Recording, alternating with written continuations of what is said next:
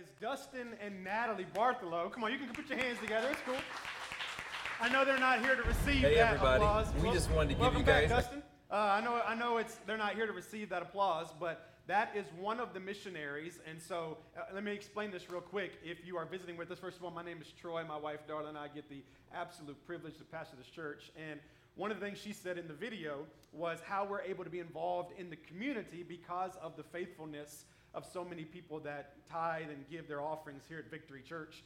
And we're able to be in the community. Last month, we talked all about our influence in the schools, from being able to provide school supplies to the kids in this area, to being able to provide lunch for our Rock Springs Middle School teachers. We were able to pray for and provide gift cards to our personal teachers here at Victory Church, as well as the impact that we're making through Empowerment Incorporated. And so last month, we really focused in on sharing with you what we're already doing in our local schools. And over the next few weeks in September, I want to bring your attention to show you the impact we're making outside of the United States and in other countries. That was Dustin and Natalie Bartholow, that are missionaries to Bangladesh, as you heard them say.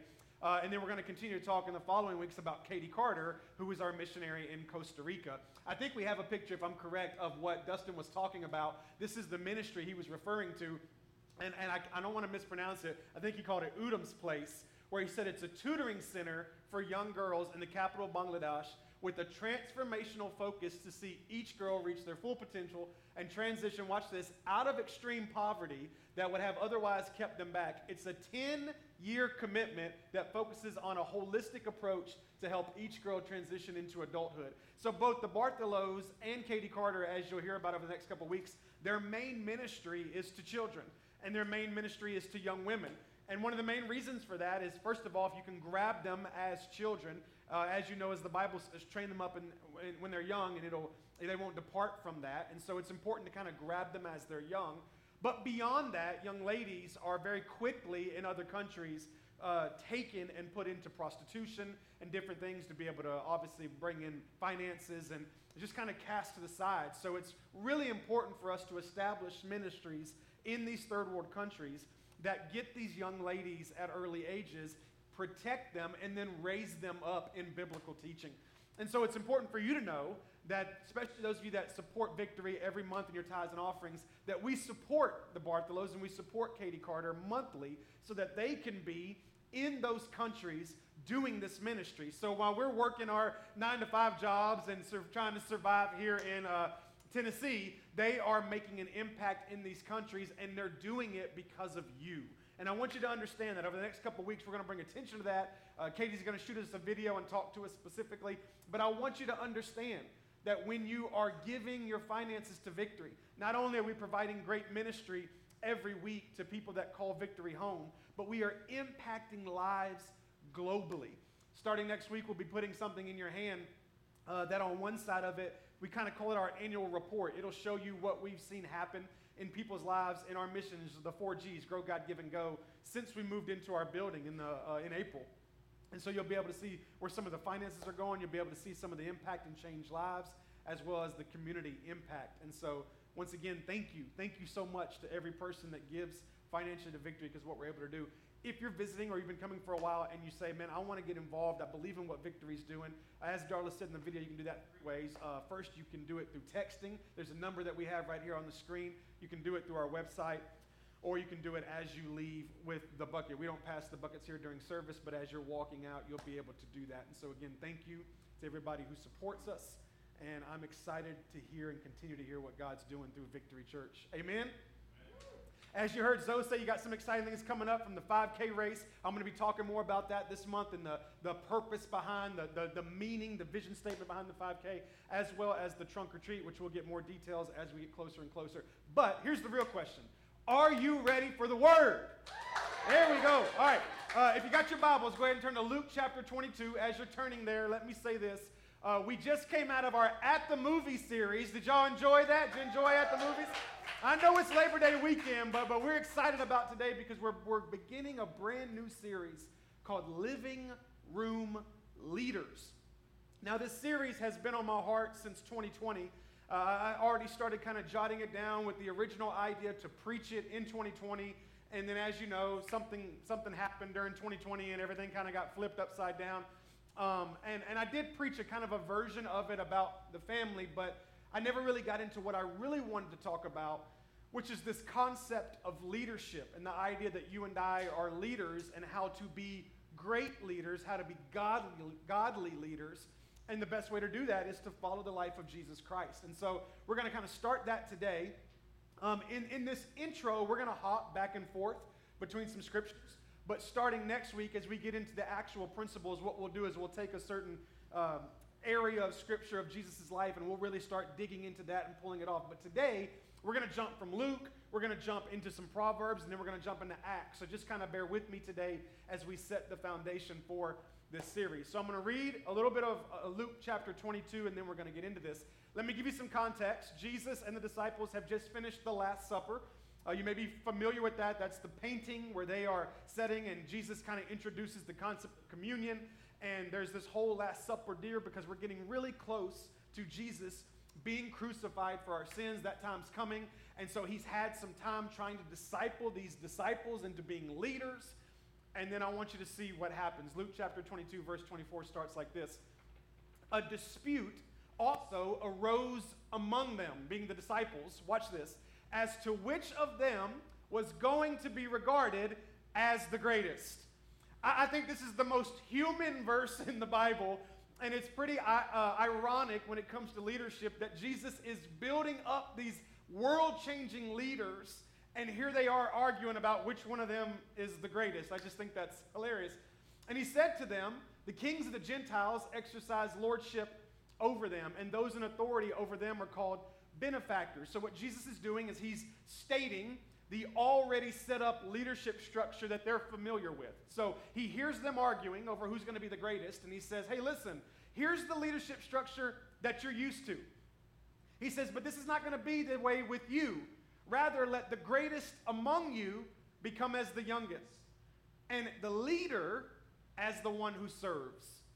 For who is greater? Who's greater? The one who reclines at the table or the one who serves? The one who's being served or the one who's doing the serving? He says, is it not the one who reclines at the table? In other words, in your culture, in your leadership structure, don't you believe that the greatest leader is the one who sits on top of the pyramid? Don't you in your system believe that the greatest leader is the one who sits back with the whip and cracks the whip? Isn't that what you believe? He says, but that's not the way I lead. He says, it is not the one who reclines at the table. Watch this. He says, but I am among you as the one who serves. Here's what Jesus is saying. He says, not only have I arrived to flip the religious concept on its head, but I've also arrived to redefine for you what it looks like to be a leader. I'm here to redefine leadership. And that's what Jesus does, and that's what we're going to look at over the next 8 weeks. So today I want to preach to you, though, from this idea. Calling all leaders. Calling all leaders. This leadership concept, this idea of leadership, is still something that we dispute even today. We're constantly hearing what leadership is and what leadership should look like and how we should follow a leader and all these different things. But here's what I want you to understand, and this is a foundational principle for this series. Every one of us are leaders. Every one of you. It doesn't matter your age, young or old. It doesn't matter your race. It doesn't matter what you do for a living. It doesn't matter what look, you are a leader. Some of us, we lead at our job. We're in a position that puts us in leadership. Some of us, we lead at home. Whether we are leading our spouse, men, we're supposed to be spiritual leaders of our household. Or maybe we have children and we're parenting and leading them. Some of us are leaders in our school. Some of us are leaders in our circle of friends. Some of us are leaders in volunteer and outreach concepts and in nonprofits. The point is, we are all leaders. But I want to go a little deeper for you. First of all, we're all leaders because we're Christians. We are leaders as Christ followers because when we walk into the room, we represent Jesus Christ. And so therefore we are leaders. But I'm going to go even further. You're a leader simply because no matter where you are and what you're doing, somebody's watching you. Everything you do, you lead. When you're on I-24 and somebody cuts you off, How you respond, bless them, how you respond is leadership. When you go shopping at the grocery store, at the Kroger's, right? And you're coming out with your grocery cart and you put your groceries in your car, what you do with that grocery cart is leadership. If you leave that cart in the parking space that's going to mess up somebody else, that's a no-no in leadership. But to every person in this room that takes that cart and walks way too far and puts that cart back, you are operating as a leader. You're a leader. Parents, the way you act when you go to a parent-teacher conference, the way you act when you go to a kid's play, we are constantly being watched as leaders. And what I really want to show you is that sometimes we think we have to be put into a place or a position to lead. And we'll say things like this: well, I'm not a leader. I don't do that. I'm not a leader. Yes, you are a leader. And so ultimately the question is not if you're a leader or if you can lead. The question is, will you lead? When the opportunity arises, will you lead? But here's what I want you to understand. Calling someone a leader can actually be easier than defining what a leader is. So just to call someone a leader is a lot easier than to actually define what they do. Sometimes we just use that term to give somebody a sense of worth. Oh, you need to lead something. Yeah, but what do I do? Like, I'm a leader, but what am I leading? You know what I mean? Matter of fact, in our culture today, watch this, there are 6,000 definitions of leaders, of what a leader is. 6,000. That means we took the word leader and we developed off of one word 6,000 definitions of what that's supposed to mean. And then on top of that, there are 1,000 different actions on what a leader should do. So over 6,000 definitions, over 1,000 attributes and actions. So here's the truth. You ready? As Americans, we have no idea what leadership really is. Unless they are above us in the chart, we don't really know what a leader is. But in our culture today, and I think you'll agree with me on this, leadership has become sexy. It's sexy to talk about leadership. Everybody has a podcast about leadership.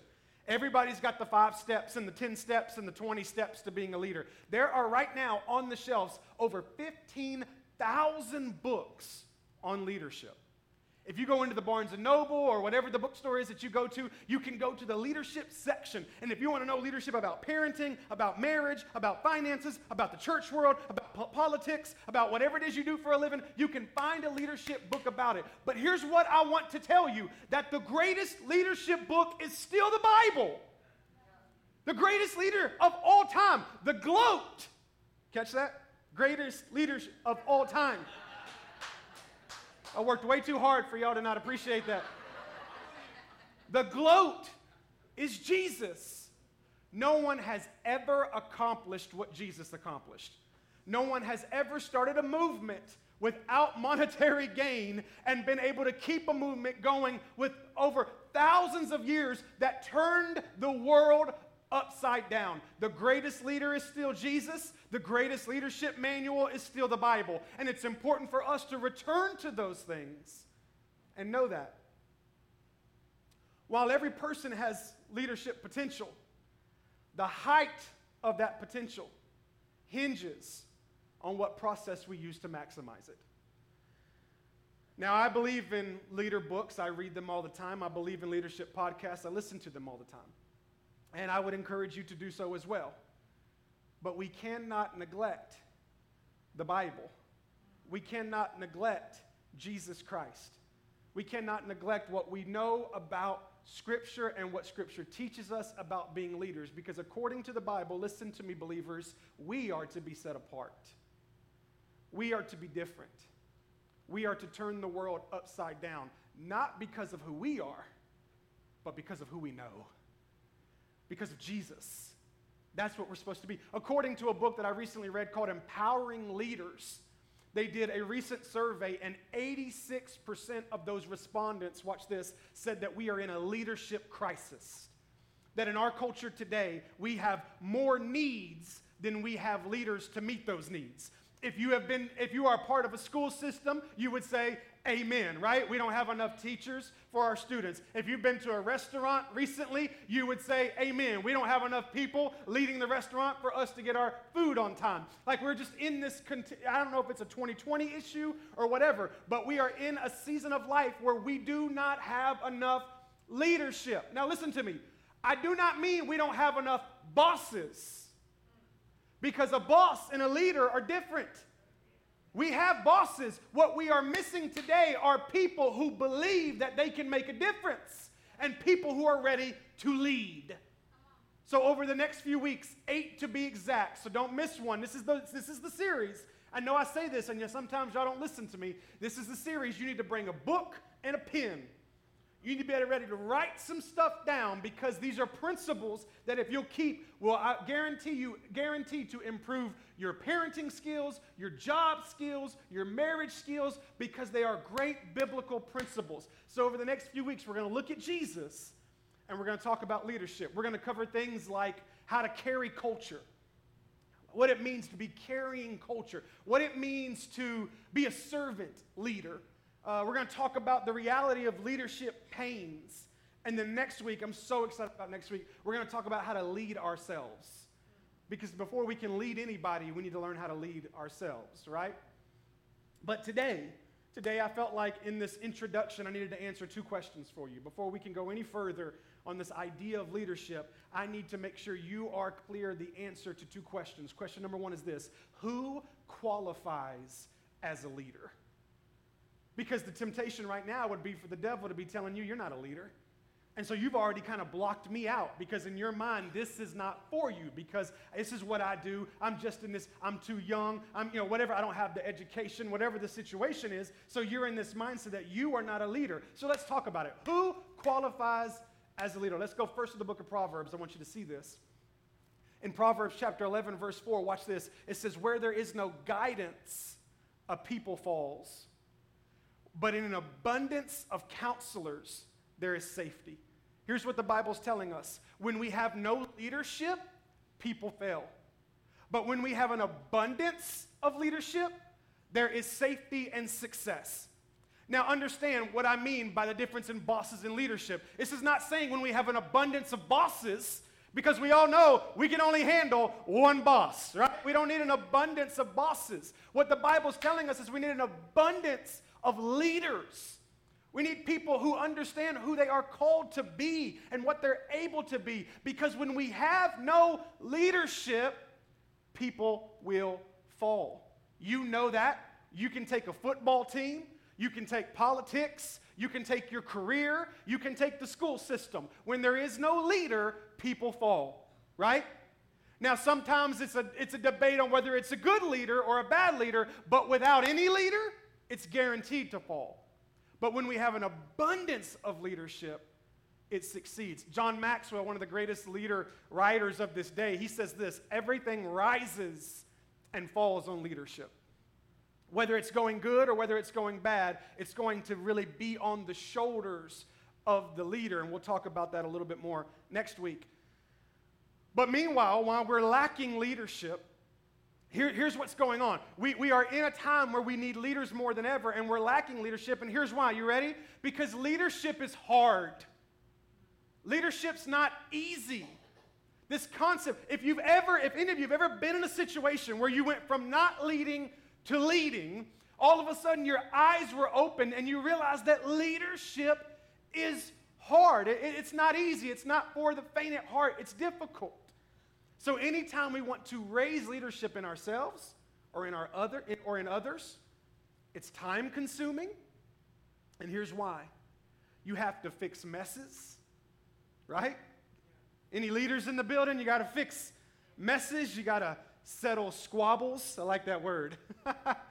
You got to learn through failure. You got to fail before you can learn. And here's one of my favorite. You got to wait for character to catch up to calling. I think Jesus was the best at this. If you'll just pick a gospel, I would encourage you to pick the book of John. This is going to be where we're in for majority of this series. And you just start reading from John 1:1 all the way to the end of John. You are going to be able to watch firsthand the relationship between Jesus and his disciples. Jesus is tasked with 12. You all know that Judas ends up betraying him and dying, and then eventually he's replaced. So there's really most of the material is about the other 11.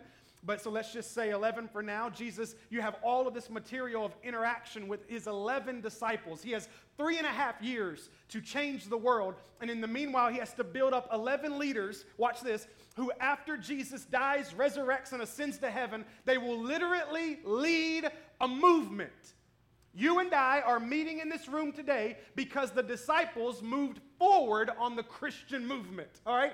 Jesus is building leaders. And if you study the book of John, here's what you arrive at. The disciples are stupid. They are so dumb. There's so many and look, I'm going to talk about myself in a minute, so don't feel like, I get to heaven, I'm not going to tell Peter to his face he's dumb, but Peter knows it. Because there are so many moments, and I'm going to talk about these in one of the later messages, but there's one time where the disciples are talking to Jesus, and Jesus starts talking about the yeast of the Pharisees. And what he's talking about is this attitude and this Pharisaical spirit. And the disciples are like, did you forget the bread? Like they think he's talking about bread. Like that's where they are mentally. There's one time where Jesus is going to pray, and they are all sound asleep. Jesus shows back up to the garden, and all of them are snoring, right? And they're supposed to be praying. You're all very familiar with Peter when they come to get Jesus, and Peter pulls out his sword and cuts off a guy's ear. There's so many moments, y'all, where Jesus is interacting with the disciples, and it's just plain stupidity.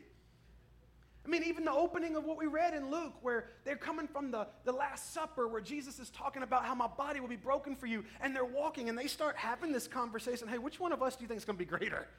I'm going to be greater. Like, this is Jesus in front of you, Jesus Christ. And you're like, I think I'll be greater. You know what I mean? Like, it's us, right? Let's be honest, it's us. Like, leadership is messy.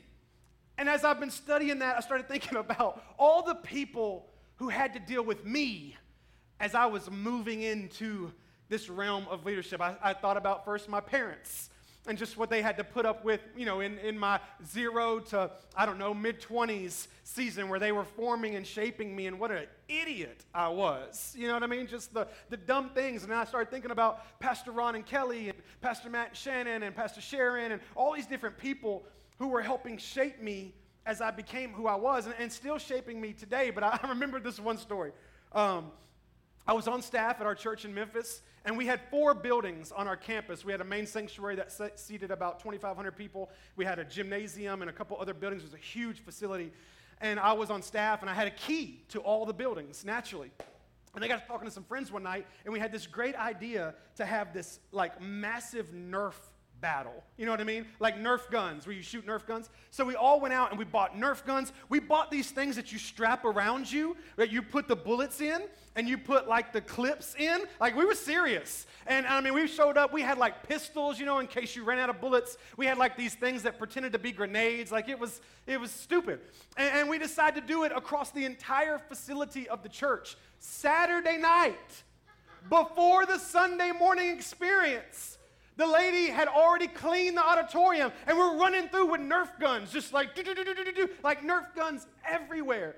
And so we played till 2 or 3 in the morning, and of course I had to be back at church at 7, because when you're young and dumb, you don't value sleep. Now I'm in bed at 8:30, and I ain't mad about it. You know what I'm saying? Hallelujah. Where my old folks at? Yeah? Okay. Yeah, okay. All right.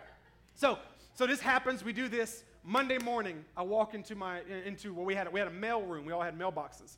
And I walked into the mailroom, and in my mailroom, there's one Nerf dart standing up in my mailbox like that. It's not good. It's not a good sign. And so I took that, threw it in the trash, and thought, oh, goodness, I hope it was one of the young interns or something that saw it, and they knew what we were doing, and they just were, felt sorry for me. And so a few hours go by, I've been working, and I get a phone call from our executive pastor, Sharon Hurley, and she says, hey, can you come by my office so we can meet, for a little bit? And I said, sure, I'll be there. So the time comes, and I come in, and I sit down in her office, and I'm like, hey, Pastor Sharon, what can I do for you? And she slides these pictures to me, just across her desk, and they're turned over. I'm like, what's that? And I grab it, and I turn it up, and it's security camera footage. It's just pictures of us running through hallways, and we got guns strapped to our back and all that. And she's like, "What are you doing?" And I was like, "I don't know." Having fun, enjoying life. And here's what she said. I love her. If she's listening, I love her so much. She said, "Do me a favor from now on. Do it in the youth building." And I was like, "All right, I can do that." You know what I mean? Like, just stay out of the main auditorium. But I'm like, well, here they are trying to build this leader, and I'm having a Nerf war at 2 in the morning before church service. You know what I mean? Like, leadership is messy. So here's my question for you. Ready? Is a leader born or is a leader built? Is a leader born or is a leader built? What if I told you the answer was yes? What if I told you that leaders are born, that there are people who are just naturally born leaders? It's just something about them. It's just in their DNA. They have, as Craig Groeschel would say, the it. They just have it. They're a leader. But leadership can also be learned. Some of the greatest leaders were not born leaders. Leadership can be learned. It's a process for you and I, where if we make it a point, we can actually learn to be a leader. And here's why. You ready? Leadership is not defined by position, title, or ranking. Hear me again. Leadership is not defined by title, by position, or ranking. Culture teaches us that we're not a leader until somebody calls us by a title that means leader. You are a leader despite your title. You're a leader. Listen, it's a concept of you being able to be a leader before you're ever in charge. You can be a leader. I'm going to really dig on this series, but do you know how much leadership Jesus did without a title? You say, well, he was the Son of God. They didn't think he was. He didn't have a title, but he was walking in doing so many great leadership aspects because leadership is not a title, it's not a position, it's not a ranking. Leadership is influence. Your ability to influence other people is leadership. Veda, my oldest, 12 years old, she's serving in V-Kids today. Shout out, Veda. Oh, no, she's right there. My bad, I didn't even see you. Thought you were serving in V-Kids today. Welcome, boo. She's such an incredible, incredible kid. Most of the time she's serving, so it's so cool that she's in here today.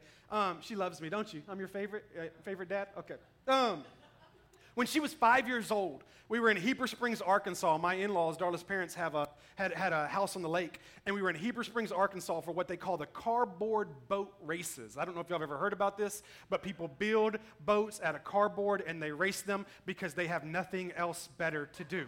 All right, this is the dumbest thing I've ever heard, but I wanted to watch it. And so we're out there, and we go over to the land area where everybody's, they got food trucks, and people are grilling out and all this and getting ready to watch it. And there's a playground. And so Veda is 5 years old, maybe 6. I take her over to the playground. She's playing. There's about 6 other kids on the playground, and they're all double her age, 10, 11, 12 years old, and majority of them are boys. And they're all playing, and she walks in, little 5-year-old, 6-year-old girl, and she's getting ready to play, and something's happening with the cardboard boat races, so I turn around to watch them. I'm checking on her like a good dad, every 10 or 20 minutes, and I'm watching the boat race. And at one point, I turn back over, and she has got every kid operating in a game that she's leading. So she's 5 years old, and she's got these 11-year-old boys doing this game, and they're looking to her like, do I do it this way? Do we go there? And she's instructing them and leading them, and I'm like, go on, girl. You know what I'm talking about? Like, lead them boys. Like, lead them all. I hate boys. Lead them all. I'm just kidding. Love your boys, but not other boys. And so, but my point was this, that at 5 years old, she's leading people, but she doesn't have a title. She didn't have a ranking. She had influence. She had this concept that she could influence people, and she wasn't old enough yet to know that she didn't have a title to do it. Because what leadership really is influence. And can I teach you something real quick? You don't need a title to influence people. You can be an influencer right now. You don't need a position to influence people. Leadership influence, simply put, watch this, is the ability to affect others and change their behavior in a given direction. That's what leadership influence is. So here we are, 2022. And our culture, more than ever, is looking to people, looking to everyone and anyone for influence. our culture is yearning for leadership. So much that people will watch videos of other people telling them how to do stuff that they can do because we want leadership. So much that we can get enthralled with TikTok videos and what other people are doing while we sit on the couch because we just want to be led. People want to be led. And we have enough leaders. They're just not leading. And we have to get into a place where we understand that we can influence people and we need to do it. But listen to me. We don't just need leaders. We need Christ-led leaders. As I'm saying this, anybody could be motivated to walk out of here and go, oh, I can influence people. But what am I using to influence them? Better yet, how am I influencing them? And I'm telling you that in our culture today, we don't just need leadership, we need Christ-led leadership. Because we can just put people in a position. A couple of Sunday nights ago, Brian and I were going to Bojangles. We call it Bahangales. A friend of mine calls it Bahangales. We were going to Bojangles to get some dinner. And we're in Bojangles. Well, you should never go to Bojangles to get dinner, right? It's a chore. And so we're in Bojangles, and I ordered a bacon, egg, and cheese biscuit because it was Sunday night and I needed it, okay? And so we're ordering it, and I watched one of the employees look at the other employee, and here's what he said. He said, where's the bacon? I'm watching this in front of me. These are the leaders of the Bojangle Institute, okay? And the guy says, where's the bacon? And the other guy says, you got to cook it. And the guy's response is, how? I looked at Brian and I said, we better get out of here right now. Like, I don't know how they're going to make our bacon, but it ain't going to go well. We can just put people in leadership and say, did it, right? But what we need is Christ-led leaders. And here's your second question. Your first question is, who qualifies as a leader? It's anybody who's ready to give influence. Here's the second question. Why do we need Christ-led leaders?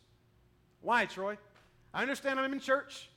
Some of you might come to church just because it's the thing to do. Maybe you come to church because your parents bring you, your friends bring you. Maybe you come to church because you love church, whatever the reason. But let's be honest for a second. In a culture right now where we're not even really sure what a Christian is, right? We're always kind of back and forth. Why do we need Christian-led leaders? Why would we need that?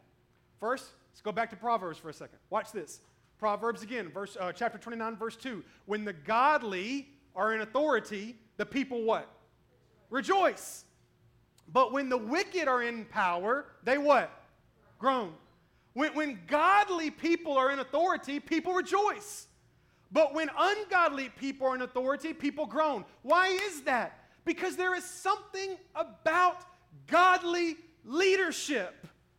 And the Bible's trying to let you know that the best thing for unsaved people, the best thing for saved people, the best thing for our culture is for godly people to lead. The best thing for your job is for you to lead because you're godly. The best thing for your home is for you to lead because you're godly. The best thing for your circle group. Look, we all got friends that need Jesus. Amen? Some of mine are here right now. I'm not going to go there. Okay. Everybody needs to be led, but they need to be led by some of us because we are Christ-led. Let me give a better definition. You ready? A Christ-led leader is someone who has a reason to believe that there is a better tomorrow. And therefore, they influence other people with that same hope. Why do we need Christ-led leaders? Because Christ-led leaders lead with a belief that there is a better tomorrow. Christ-led leaders lead with the belief that it's not about them, but it's about God. That it's not about my current circumstance, but it's about the fact that according to Scripture, Christ will finish the good work that He started. It's the understanding that Jesus is on the throne. He is my leader. He is my director. So watch this. No matter what it is we're going through, no matter what it is we're facing, no matter where our financial situation is, There is a better tomorrow because God is the author of my life. And we need leaders that think that way. We need leaders that when everything else is going upside down, there's one leader going, well, hold on. Here's what I know about God. That what he started, he'll finish. That he started a good work in me, and he'll see it to fruition. He may not do it the way we want him to do it, but he's faithful to do it. So every family and every organization and every business is different when there's a Christ-led leader. When your kids are going through something and you're a Christ-led leader, you're helping your kids understand there's a better tomorrow. There's a hope. When you're in business, things aren't going the way they think they should go, but you have this hope for tomorrow because you're a Christ-led leader. A leader that's leaning on God, I love this, understands that everything they step into has already been seen and spoken to by God. A Christ-led leader doesn't get overwhelmed by surprises. I recently had a friend pay for me to do the Gallup test, the leadership Gallup test, and the results came in, and I was telling my wife about them last night, and one of the results about me says that, I'm gonna paraphrase, it says the best thing to keep me happy is to keep everything the way it is. Like, don't shake anything up, I got in the worst career I could ever get in to be somebody who likes it to just stay calm, you know what I mean? And I can't stand it. It's crazy for me. So how do I exist? How could I ever lead? Because it's not me, it's Jesus. Because I'm Christ-led. And no matter what I go through, I know that Christ has already seen it and spoke to it.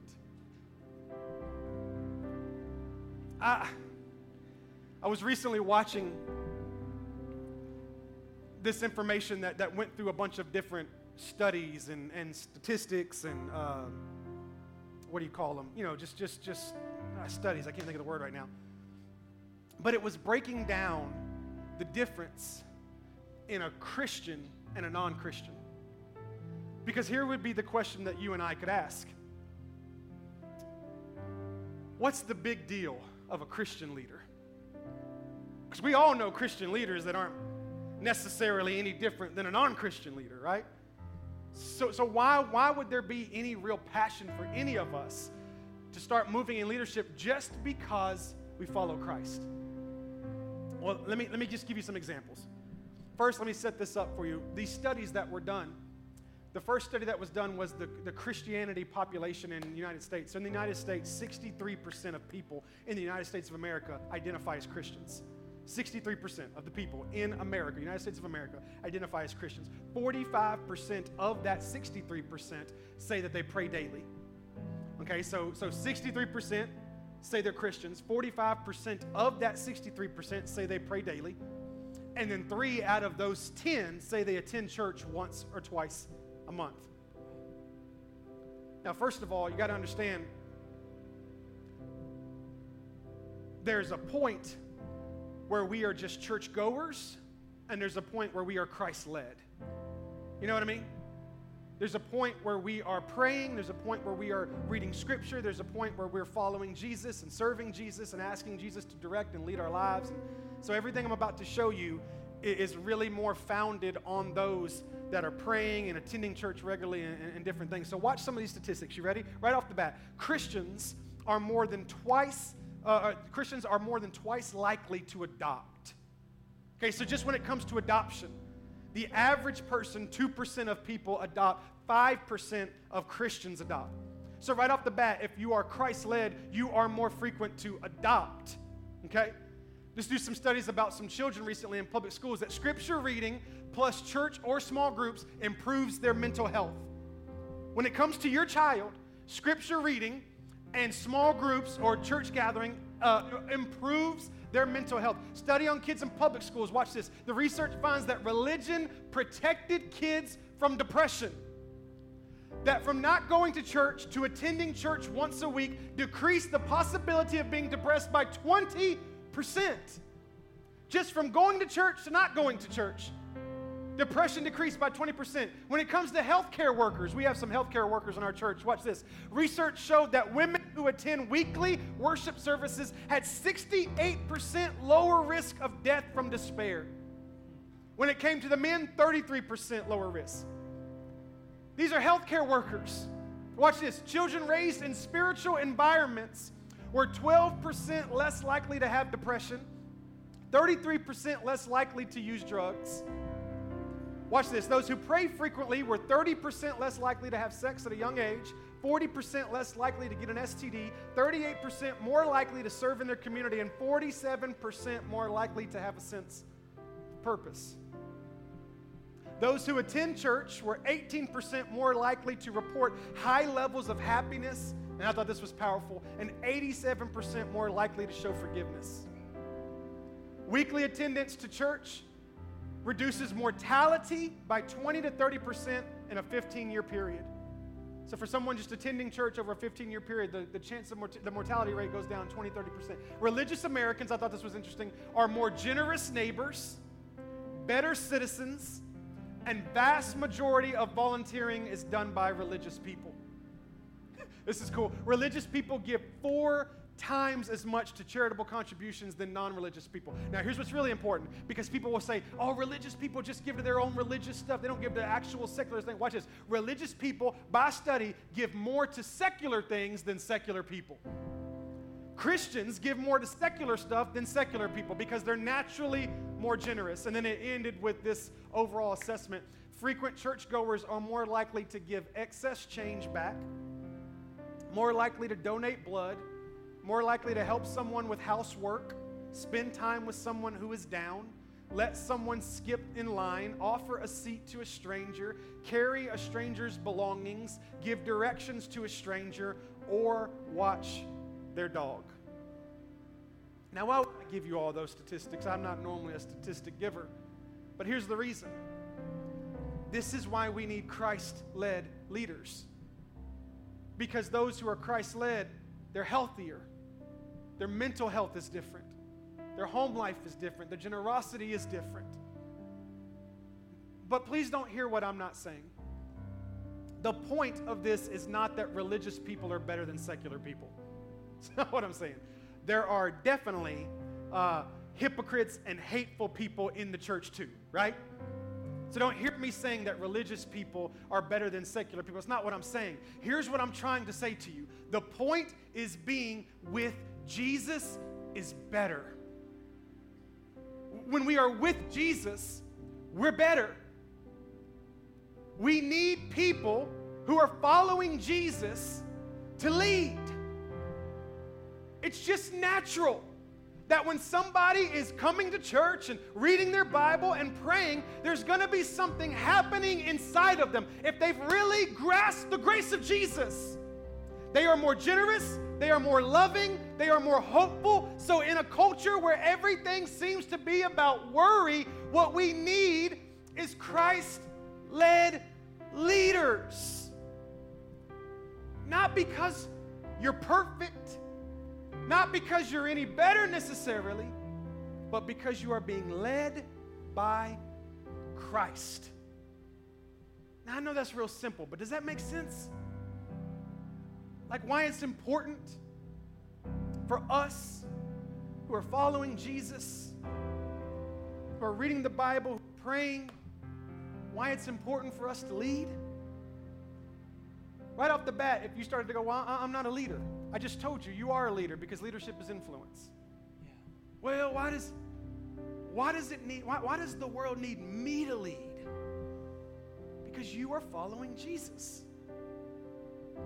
And when you lead, that means Jesus is leading. Now again, right now you could be going, I just don't know about that. Like that's a high ask for me. I don't know that I can do what you're asking me to do. I don't know that I'm going to be able to lead. Look at me, all these kind of things. Can I read one verse to you for a second?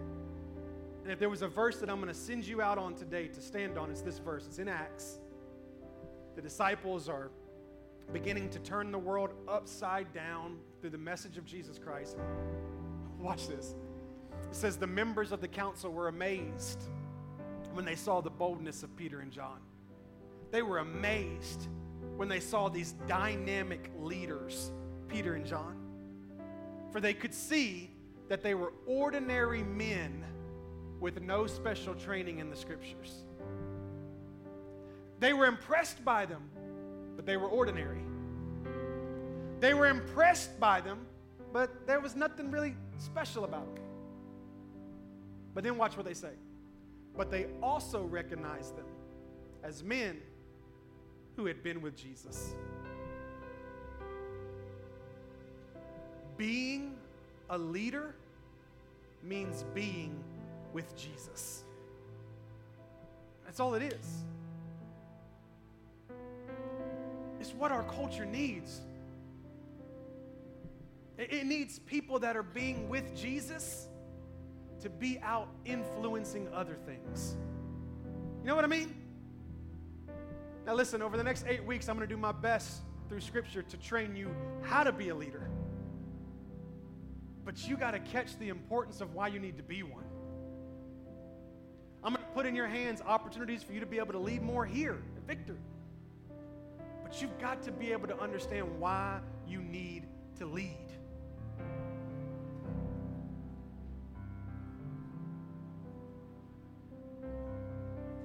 Your workplace, it needs Jesus.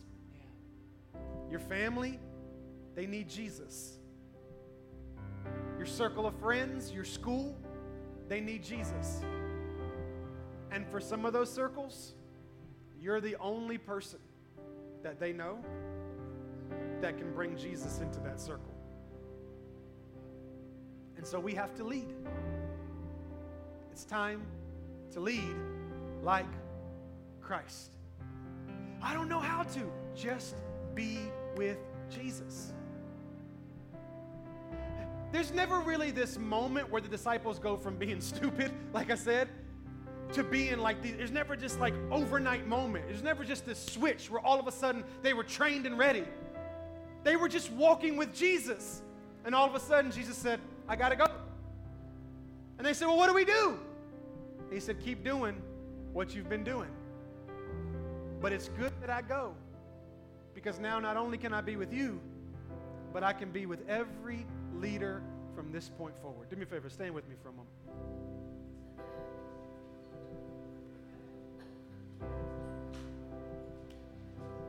I want to pray over you this morning. This is, like I said, this is the introduction message into this series. But I think it's important for you to leave out of this place today feeling like you're called to be a leader.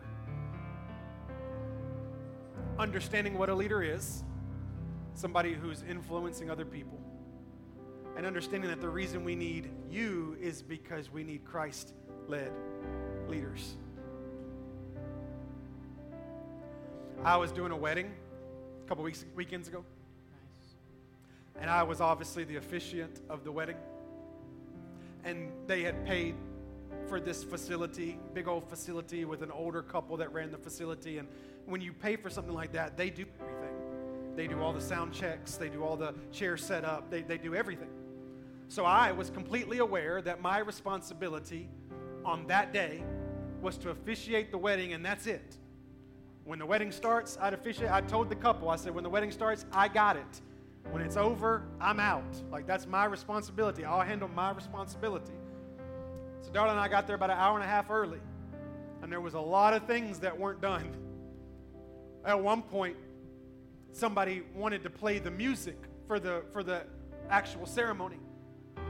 And we needed the music to be tested, and we needed the music to be playing, but nobody was taking it. It was just like the phone was just sitting there. Everybody was talking about it like it somehow this phone's going to get up on its own and walk over there and plug itself in. And I'm looking around the room, and I'm like, I'll do it. If nobody, I said, here, give me the phone. So he gave me the phone. I walked out. I plugged the phone in. I did the sound check. I looked at the guy that ran the facility. I said, can you give me a mic check? And he's like, give me time. And I'm like, it's 10 minutes till the wedding starts. Give you time? And I'm doing all this stuff, right? I'm just doing it all. And I get back there and I grab the guy who's about to get married and I said, hey, we're good.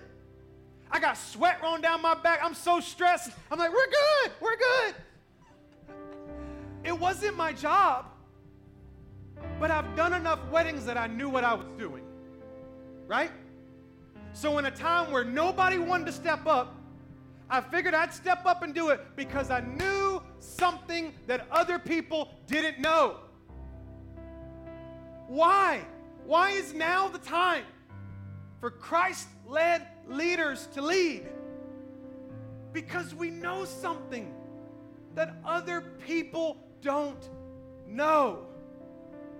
The hope of Jesus Christ, the grace, salvation through his death and resurrection, the fact that he is soon coming again. You know that. And you're about to walk out these doors into a culture of everybody saying what needs to be done, but nobody wanting to do it. And what we can't do is fade back and go, well, it's not my job. You may not have the skill for it, but you got the Savior for it. So step up and do it. I'm not ready. Nobody's ever ready. You're never ready. But you are filled with the Holy Spirit. Yes. So you walk out and you lead. You lead. Not in your own efforts, but in Jesus Christ who is in you. Father, I pray right now for every person in this room that as we get ready to embark on this series, as we get ready to train ourselves on what it means to look like Jesus and to lead like Jesus, as we look into ourselves, as we start to look into all of the attributes that come with leadership, my prayer right now is that every person in this room would understand the need for Christ-led leaders. That everyone in this room is made righteous in Jesus Christ. And that they would walk out these doors ready to lead because they know that you are leading through them. I pray right now for moms and dads who think they don't have what it takes, that they would understand that, Father, you are the one that chose to give them those children, so you know that they can do it. They just need to lean on you. I'm praying right now for the boss who's trying to lead his company through a season of just complete chaos, that he would just lean on you. I'm praying right now for the young person who's in school, and everywhere they turn, it's drama, it's negativity, it's issues. All they need to do is lean on you. Every person in this room is a leader. But we just need to learn to lean on you as we lead. I don't know how to pray it any harder, Father. I don't know how to preach it any harder, any more passionate. I want us all to be able to grasp it and understand it, that you have called us and appointed us for a time like this. You've given us our marriage, our kids, our job, our influence for a time like this to influence people for the gospel of Jesus Christ. So more than ever, let us lead. Let us walk out of here in the power and the anointing and the calling of Jesus Christ to be the influence of the gospel, to be a messenger of grace.